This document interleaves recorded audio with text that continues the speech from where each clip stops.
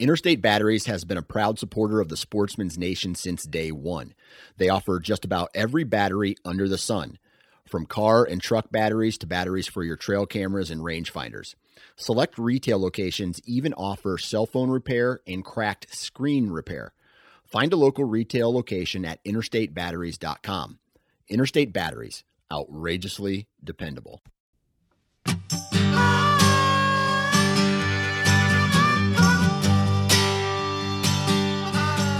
Welcome to the How to Hunt Deer podcast.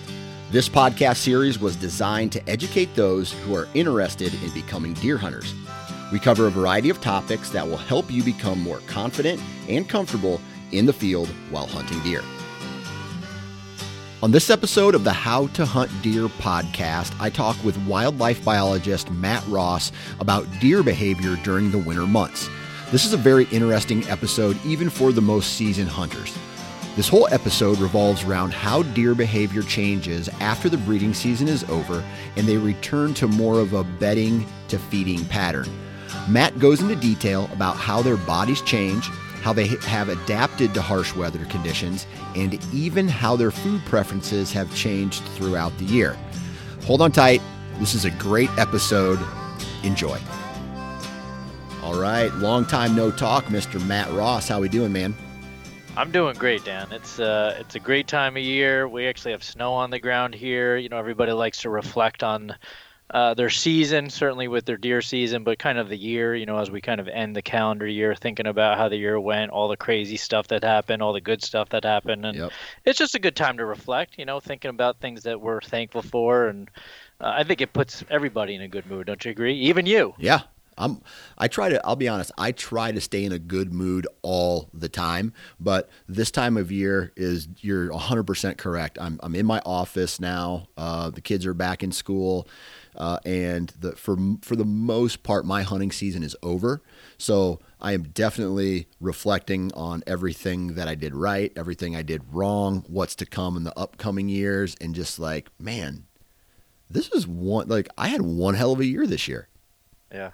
So that's good. Yeah. It's a good place to be. A good place to think. Exactly. Yeah. So how was your year this year? It was good. I mean, you know, everybody went through all the craziness of what went in the country and the world this year, but generally, you know, for my family, it was a good year. We actually lost a family member, which was sad, but you know, it was a good year because for a lot of reasons, it made you focus on what you're thankful for. My kids were in school the entire year. They didn't ever have to come home for any extended period of times because of COVID, so that was good. We had a great summer. We did a little traveling, which was nice after last summer. And then my deer season was good. I actually did not hunt as much as I had in the last couple of years. Last year I hunted a lot because of COVID. My wife was working from home, so I spent a lot of time. She had a little bit more at home time and helping the kids get on and off the bus. So I spent a lot of time in a tree last year and I had a good season. This season, it wasn't the case. And I really traveled more than normal, but it seemed like it was one of those years that with less effort, I ended up with deer in the freezer. Just kind of happenstance, you know, some of it that takes planning, but I got deer with less effort. So that was nice. I took a bunch of new people hunting, and our season is still open, not much longer. But I had a great time. Yeah. And I know you had a great season, didn't you? Yeah. It's my first ever 2-buck year. That's awesome. So I shot my buck in South Dakota, and then I shot a buck here in Iowa, and my freezer is full, and my taxidermy bill is going to be higher than it was last year. So that's also a win. But and that's money that I like to spend. Okay. Yeah. So, but at the same time, man, it's just like, I don't know. I enjoyed every minute of this season, and to like emphasize or like just to reiterate what you said, you were killing deer with less effort. Yeah. This year was one of those years for me where I tagged out early in Iowa. Like 2 years ago, I think it was 19, is when I hunted like 15 days in a row, hard, morning and night, and then, you know, it's like, not only am I starting to get tired from that, but then I was away from the family and they're like, oh, okay, you're like, when's this going to end? Right. Right. Come on. All right. You've hunted. Let's go. Let's get this job done. And then on the 14th or 15th day, I got the job done. But yeah, man, there's nothing wrong with walking into the woods and having something just fall into your lap, man. What's the perfect mix, though? I Yeah. mean, we all want like the perfect scenario where you hunt just enough where you get the experience, but you also don't burden your family or burden work. And how often does that happen? And it feels like that never happens. So, with a twinge of not regret, but just when you hunt and kill deer early like that, you're like, man, that almost happened too fast. I wanna experience a little bit, but that's right. You take what you can get, right? Yeah, and I don't know about you, but the grind of a longer hunting season, and I don't want to say like 25 days in a row type scenario. I've been in that scenario before several years ago, but the grind is almost part of it, right? I want to get frustrated. I almost feel like I want to get frustrated. I don't want to just walk into the woods and be like, bloop. It's the challenge. Yeah. I mean, it really comes down to like, part of hunting is there's so many nuances. I know you and I have talked about this on previous podcasts and just personally on the phone and at the bar or wherever. But, this part of hunting is the camaraderie, the food, but the challenge of it, and really trying, guys and gals say the cat and mouse game, but like really trying to think through, if I do this, will this put me in a better position? And then getting basically getting shown up by the deer, and then trying to figure out the next step. That challenge is really one of the things of enjoyment, I think, for a lot of hunters, is making your human brain work the way it should have, eons ago to outwit something. Yeah. As part of it. And when you go in the woods and on the first sit or the third sit or whatever, and you get a deer, you don't put your brain to work like that. It's like, man, that wasn't supposed to go like that. Yeah, absolutely. It works. Yep, absolutely. So the last episode, we got into a little bit of a hunting strategy discussion about the late season, all right? But we never really talked about what deer, their bodies, they're doing from a survival standpoint in the later months of the year into the first couple months of the next year in this winter time frame. And so I wanted to bring you on because you are a wildlife biologist who specializes in whitetails, and I want to talk about what the deer are going through this time of year. And I think the place to start is going to be when the rut ends, like the perceived rut that we all know and love, and the deer are going crazy chasing each other, trying to breed. But once that comes to an end, what are the whitetail, and bucks or does specifically, however you want to answer it, what are they doing this time of year to get back to reality, I guess you want to say? Well, this is interesting. Throughout the year, deer are driven by two motivations: the need to feed and the need to breed. Those are those, and I've been around professors that have used that terminology before. It's something we teach in some of our classes at NDA that people take. But those are the two primary factors of what drives their behavior, their movements, everything they do. And you're talking about, when does that rut end? That's a short period of time in the general scheme of the year. The rest of the time of year, they're built to eat and eat a lot. If we haven't talked about this on the podcast before, an average deer eats 5 to 7 pounds of food per day.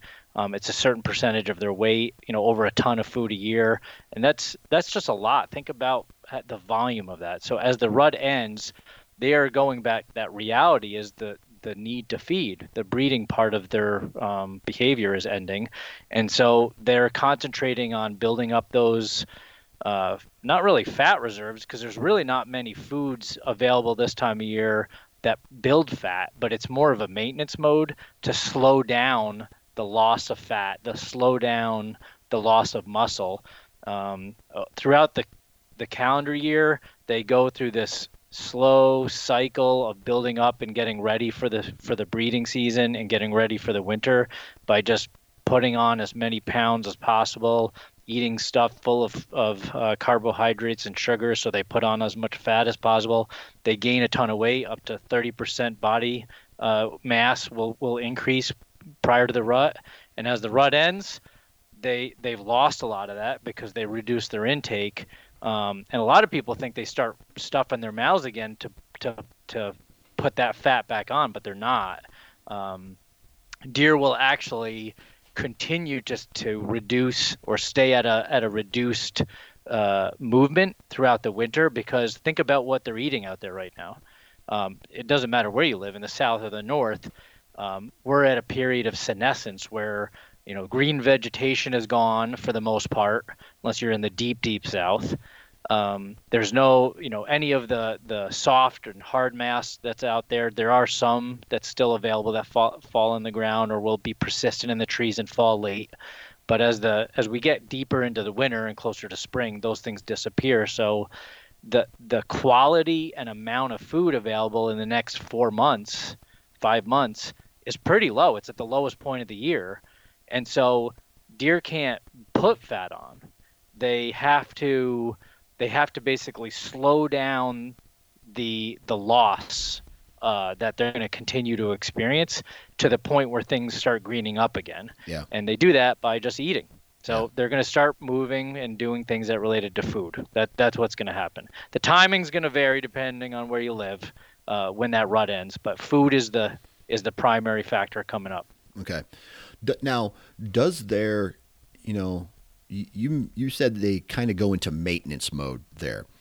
Mm-hmm. Now, for us humans, we kind of require, if we have the same life, whether we're active or we're not as active, we kind of have the same amount of we need the same amount of calorie intake every single day if our life is the same every time. Now, do these deer go through some kind of metabolic change as well during this months where their body slows down and it goes into I don't want to say like a cocoon type state or a hibernation type state, but do they slow down so because of survival needs and the less amount of food that's available to them? They actually don't. That's a misnomer, a set state of torpor or hibernation. There are animals that do that can slow stuff down. Deer don't. It's been tested. Actually, it was one of the schools that I went to. The professors there years earlier had actually tested that theory. So deer do not slow down their metabolic rate. That's been something that has been written about, but it's not true. What they're doing is they're going to lose fat and muscle mass throughout the winter. That happens. And so what they do is reduce their behavior, they reduce their movement.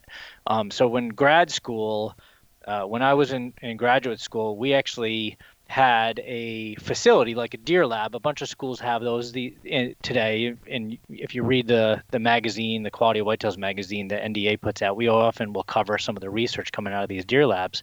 But when I was in graduate school, we had captive deer that were used for research purposes at the university. And it was interesting. I lived there, so I was like on site, and I fed the deer, and I would walk out there and do that and go to class. And we would actually watch their food intake reduce during the post-rut winter months. We would order less food. They literally were like, we'd fill the hoppers and the feeders, and they were not eating. Even though they didn't have predators, they weren't at danger of anything. They had to live pretty posh life, but you'd have these full feeders that you'd think the deer would just gorge themselves to try to build all that back up. But through whatever evolutionary process, through eons, deer have evolved to just not eat that much, and they don't move. Yeah. And so the same thing's happening in the wild. Nothing's happening internally, but what they do is they don't get up as much. They're not moving as much. Even in places that don't have snow, they're not burning as many calories, so they change their behavior. And if they're not burning as many calories, they don't need as much food. They only really are using food during the next couple months to slow down the loss of muscle and fat to the point where they're not in a state that they can't reverse it when the spring comes, because they can get to a point if it's really, really bad. And there's been some cool research in northern climates, Minnesota, Michigan, parts of New England, that actually has some data behind how many days of hard winter they can take. But they've built themselves to just they sit still. They use their winter coat to keep themselves warm, and they move very little bit. And the amount they do eat is going into a maintenance mode, and also basically it's used for internal heat. That digestive process creates heat inside them, and because they have that insulating coat of hair, all these individual winter hairs on their winter coat have air pockets in them. I know probably a lot of people know that, but if you didn't, their winter coat, what deer look like in the winter, they actually have two layers, an under fur or an undercoat, and these long guard hairs. And those guard hairs, each one of those is hollow, and so there's air trapped in there, and they can actually puff up their hair to like trap even more. So they create insulation.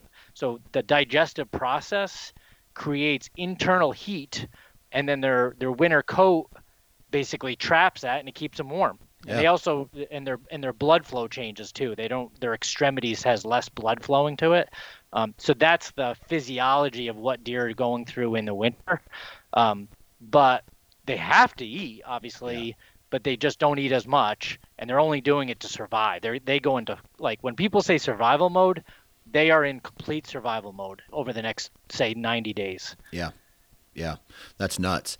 Now, what about I want to talk a little bit about extreme climates like Canada and some climates, because I know it wasn't last year, maybe 3 years ago, Iowa had a very harsh, lots of ice, lots of snow, and extreme cold temperatures for long periods of time. How are they surviving in that climate as well? A lot of that's behavior as well. That the really harsh climates that have deep snows and extremely cold temperatures, a lot of biologists have a measure, an index called the Winter Severity Index, that it has to do with how many consecutive days in a row occur with a certain depth of snow at a certain temperature. And it's basically like somebody set a timer, and as it clicks down, they only have so many days that they can take those kinds of conditions. And if it extends that, if it goes past that, deer start dying. Most climates, even the most extreme climates, you're talking about Saskatchewan, northern Canada, really, if you get really far north, deer just don't live in those climates because they don't proliferate. But where they do live, they're built to take it. And really, the biggest concerns from a management perspective is not how early that stuff happens, but how late. So, like when we start last year here, where I live in northern New York, we had like a 30+ inch snowfall in December last year. It was insane. I lost some of my blinds, got crushed. But it was like 2 weeks later, it was like 50 degrees. We lost all of it. It was an insane heavy dump of snow. And people see that and they start getting concerned and putting feed out for deer, which really shouldn't do. But they started really feeling like deer are going to not make it. That's not going to hurt a herd. Really, what hurts a herd is when you get into those late winter storms, or those late extended conditions where March, depending on where you live, late February, March, getting into late March, if you get some really bad conditions at that time, their clock is at the end of the timer. They're at the very last limits of their extent of what they can take, and that can really put deer over the edge. But on a behavior standpoint, in really extreme conditions, deer can become somewhat migratory. I mean, it's not as often as some people think, where they move into what biologists call deer yards or wintering yards, where they will find conditions that are better for survival. And that's typical in parts of those countries that I just mentioned, like New England, Great Lakes, parts of Canada. They look for stands of coniferous, pine trees, but basically coniferous trees. Some of the firs, hemlocks, spruce, those kinds of trees that have really stiff branches, have a good crown closure, and trees are 30 to 40 feet tall at least, with most of the sky being blocked. And they move into those stands and they'll travel miles to find those places because the snow is not as deep because the canopy holds it. It actually acts like a blanket, so the environmental conditions in those stands are better. There's less wind. There's less snow on the ground. They can escape predators easier, and they will congregate in these yards. And they'll move. Historical yards will be used for generations, and honestly, they're almost taught down through the years, and deer will learn where to go. But that's a pretty niche thing that happens in those places. In many parts of the country, even from where I live, deer aren't doing that unless it's really extreme conditions late in the year. Will find these little pockets, but for the most part, across America, across the United States, deer are not migratory. They're not moving into those yards per se. And in parts of the country, we don't even see snow. But you were asking about those extreme places. Yeah. That's it just amazes me how tough these animals are. And, hundreds of thousands of years of evolution have, put them into this spot to where they can take it. Right. That's what they have been designed to do. So, anything else unique? And I know you mentioned how late the snow goes. Like, I know April. When do a deer typically drop their fawns? A lot of the fawns are being born in April. Sometimes early May. It varies depending on the rut, because the rut is the driver of is obviously the breeding season. That's the driver of conception when deer are breeding, and it's about 200 days later that fawns are born. So, like, if the peak of your rut is second week of November, you can calculate 200 days later, and that's when the peak of fawning is going to be. If your rut is like all over the place and you have breeding occurring over, say, 3 to 4 weeks, you might have fawns being born over those 3 to 4 weeks of the spring 200 days later. So that's how that works. Okay.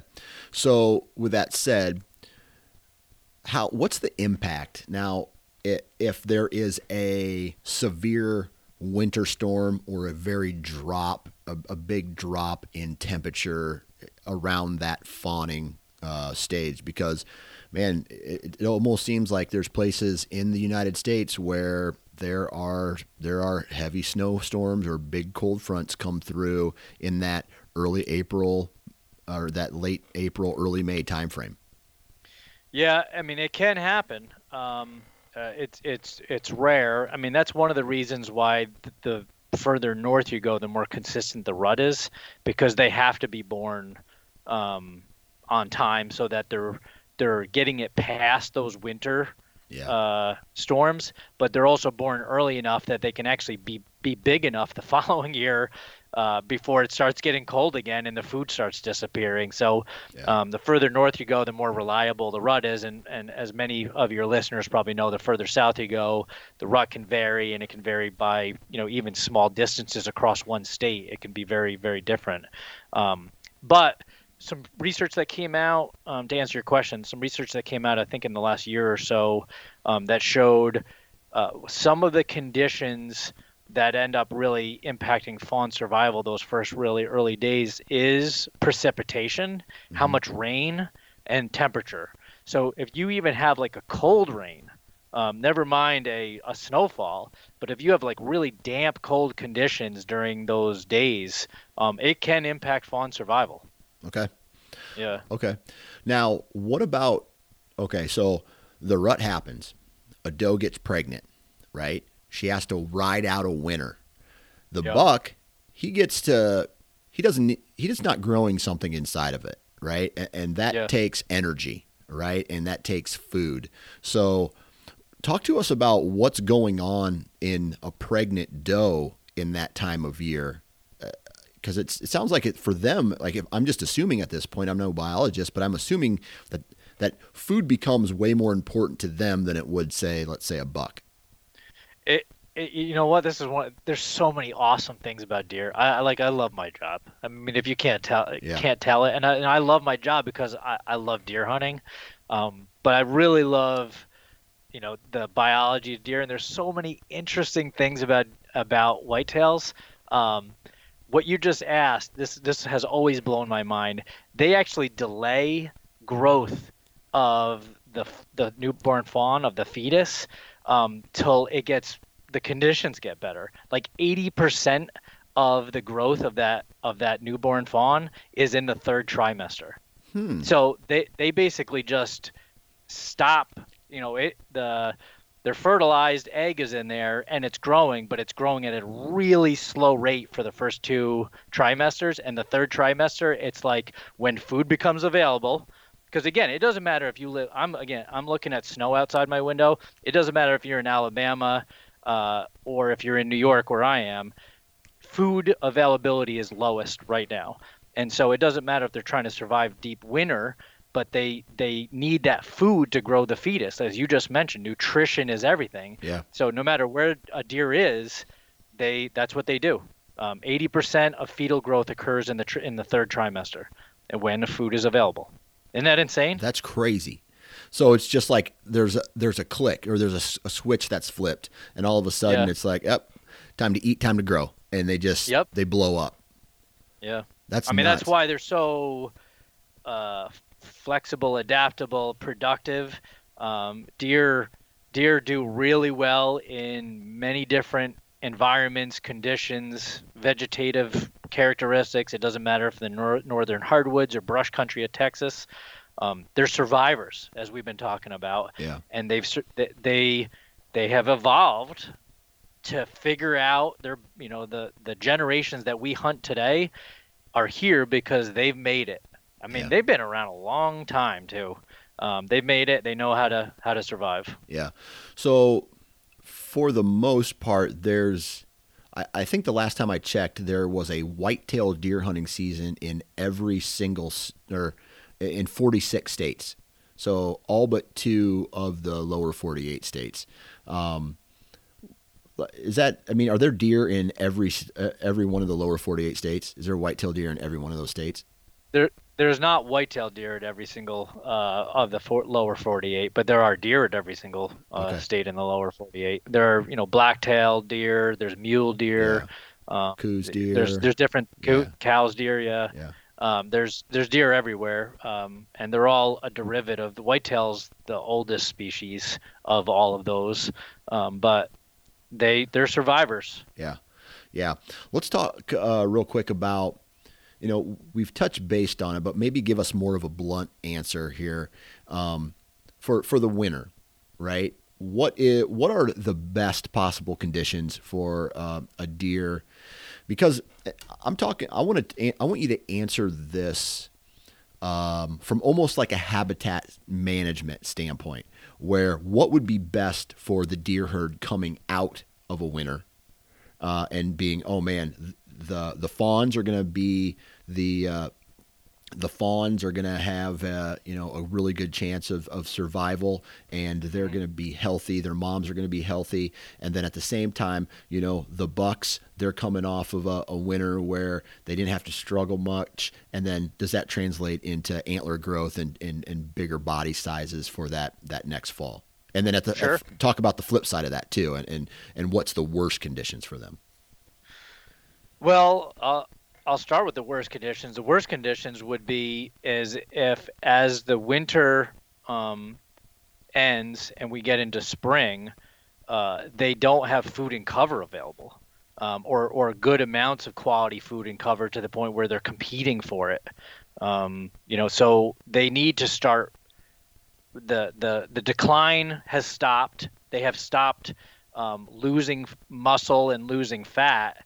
And they need to start putting it on. And if there are too many deer, or the conditions aren't of ideal setting, deer will not eat as much, and what it impacts is it slows down the whole process. That for the next year, before the rut happens, they haven't grown their antlers of a certain size. That it will actually retard the growth of antlers. So a deer of a certain age, even if he's a mature deer, 4 or 5, he's not going to have his antlers as big as they would have been because he started late, or Yeah. his period of taking in nutrition was slower. What we generally recommend, or you try to do, as deer are kind of coming out of winter, you want to provide a diverse array of food and cover for them, and what they're going to eat first, as that becomes as winter ends, is a group of plants called forbs, Forbs. Forbs are broad-leaved, non-woody plants, and there are lots of things that fit that category. Soybeans are forbs. We plant those. They're not a naturally occurring thing, but they're a broadleaf plant that doesn't have a woody stem. It's a soft stem. There's lots of things that grow on the roadside ditches, sides of fields. If you turn over a field and don't plant it, a lot of people think of them as weeds. Even in a forest setting, there are forbs that grow. So forbs is the primary diet component of deer coming out of winter, and it actually lasts all through spring and even the beginning of summer. And it's has the most nutrition out of all the plant types, all the different categories of plants. Forbs carry the most nutrients in them. And so what I would like to see is conditions when winter ends, they have access to as many forbs as possible, and that comes down to land management. Forbs are only going to occur if there's a lot of disturbance, and if you're doing a lot of land management, they occur in food plots. A lot of food plot forages that, like, if you don't always have to have a food plot, but if you're planting food plots, a lot of the perennial ones that occur, like clovers, chicories, those types of plants, they're all forbs. Those are one of the first things they're going to key in on. And if you don't have access to being able to plant food plots, those ground disturbance events in forested settings or open settings, that's where you're going to get lots of forbs. So you could literally just drag a disc or disturb the ground with, a rake and get that leaf litter off or get the grass litter off and just expose the dirt. What's going to grow first in the spring is forbs. Okay. So those are what I would want, the type of food and lots of it. And I'd want it dispersed across the property, lots of forbs. And then the second thing is good cover for fawns. Fawns need they need good cover. Those are deer are not a territorial species. That people think that, like, scrapes and rubs and stuff we see in the woods during the fall, during the rut, are bucks marking their territory. That's not true. Deer are not territorial. They overlap home ranges and core areas, and they intermingle quite a bit. The only time deer are truly territorial is in the spring when does are having fawns. They basically set up a place that it's theirs, and there are no other deer in those using it at a high rate. There's no other does in there. They put their fawn in places of good cover, and that's probably the biggest lacking thing. You can find forbs, deer can find forbs, but good fawning cover is probably the most limiting resource for a deer herd to really be productive, and that comes with management. You got to make sure that there's enough sunlight hitting the ground in your forest, that there's regenerating trees and shrubs and forbs, or if you have field environments, you're not farming boundary line to boundary line, and there's nothing but either closed canopy forest with nothing growing in them and fields that are being used for production. I know that's important for our country and for you and me to eat, but from a wildlife management perspective, you want to at least have some sections of your property that is just regenerating shrubby growth. And if you only have one spot on your property that looks like that, that's only going to be good for one doe and one fawn. Yeah. And the other deer around have to go find someplace else to fawn. So that's another consideration. Gotcha. Is that blunt enough? Yeah. Yes. Okay. So I kind of want to, this is a topic that happens every single winter. people start to, they get out there, and to us, it could be a hard winter. Like, oh man, we've got a lot of snow. It's cold. It's windy. Tough. I don't want to go outside. Talk to us a little bit about why you should really think of like second guess or think about feeding deer, like dumping a bag of corn or something like that to help them get through the winter. The biggest reason, there are a variety of reasons. In those extreme environments that we talked about earlier, there's a lot of education and outreach, and in some places it's outlawed to even feed deer in the winter. Now, I know rules and regulations across the country vary. You would always want to follow your state or provincial rules and regulations, whether it's legal or not. So there's no recommendations to go feed deer, even if it is legal, depending on what time of year. But what I'm talking about in the next few minutes is feeding deer in winter to try to enhance survival. One of the biggest reasons it's not recommended, even if you're not in a deep winter, snowy, cold environment, is that often it's done in haste. Like, you put it out there, as I mentioned earlier, you just said, people see these conditions, they're like, I want to help the deer, so they put it out there. And the way that a deer's stomach or digestive system works, it shocks their system and it could really make them sick or even kill them. They're just like a cow. They have a 4-chambered ruminant stomach. So they have to they swallow the food just like a cow. They put it in the first chamber, the rumen, and they eat it in big gulps. And they don't really chew it that well. And they're prey animals. They do that because they are, again, survivors. And their biology and their behavior is such that what they typically do with their behavior is they will go gorge themselves. They feed at certain times of the day. If you're a hunter, you know this. They're most active at dawn and dusk. They eat a lot, and then they retreat into security during the day, and they sit there and they regurgitate and chew their cud, just like a cow, and swallow it again, and it goes into the next chamber and it breaks down.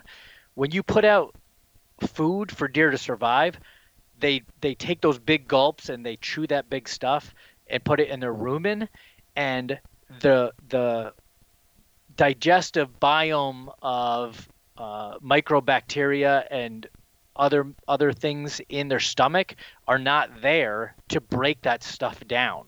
And that feed can actually just sit there and not digest, and it can make them really sick. It's actually called rumen acidosis. It could change their whole acid structure of their stomach, and deer can die with a full belly of corn if you put corn out there. Now, if they're in Iowa and they've been eating waste corn in the fields and they have that biome, that microbacteria already living, they're a living organism in their rumen, then they probably can digest it. But in places like northern New England, there's not a cornfield anywhere. And, they're living off of hemlock branches and dead leaves and acorns they dig under the snow. And somebody dumps out corn or a feed that's got corn in it. Their stomach's not used to it, and it can make them sick. And there's been mass die-offs in places where you'll find like a dozen or 20 deer dead because somebody fed them. So you're trying to make them survive, and people want to help. I mean, we know as biologists, people don't do that because they want to hurt deer. I mean, even hunters, you and I both know hunters care about deer, but it can really do more harm than good. That's actually a slogan that a state uses. It does more harm than good. So you can kill them. That's the primary reason, but there's a whole host of other reasons. You're putting deer in a situation where they can pass disease easier. They congregate around houses because typically people aren't walking way out in the woods to do this. And because they're congregating around houses, you see deer vehicle collisions go up in those neighborhoods. And there's more than that, but those are minor compared to the fact that you can actually kill them. And it doesn't have to be deep snow for that to happen. Yeah. Makes sense. Makes a lot of sense. Well, I tell you what, Matt, very informative today. I really appreciate taking time out of your day to hop on the phone and educate us a little bit about what's going on in the deer woods as far as the biology standpoint.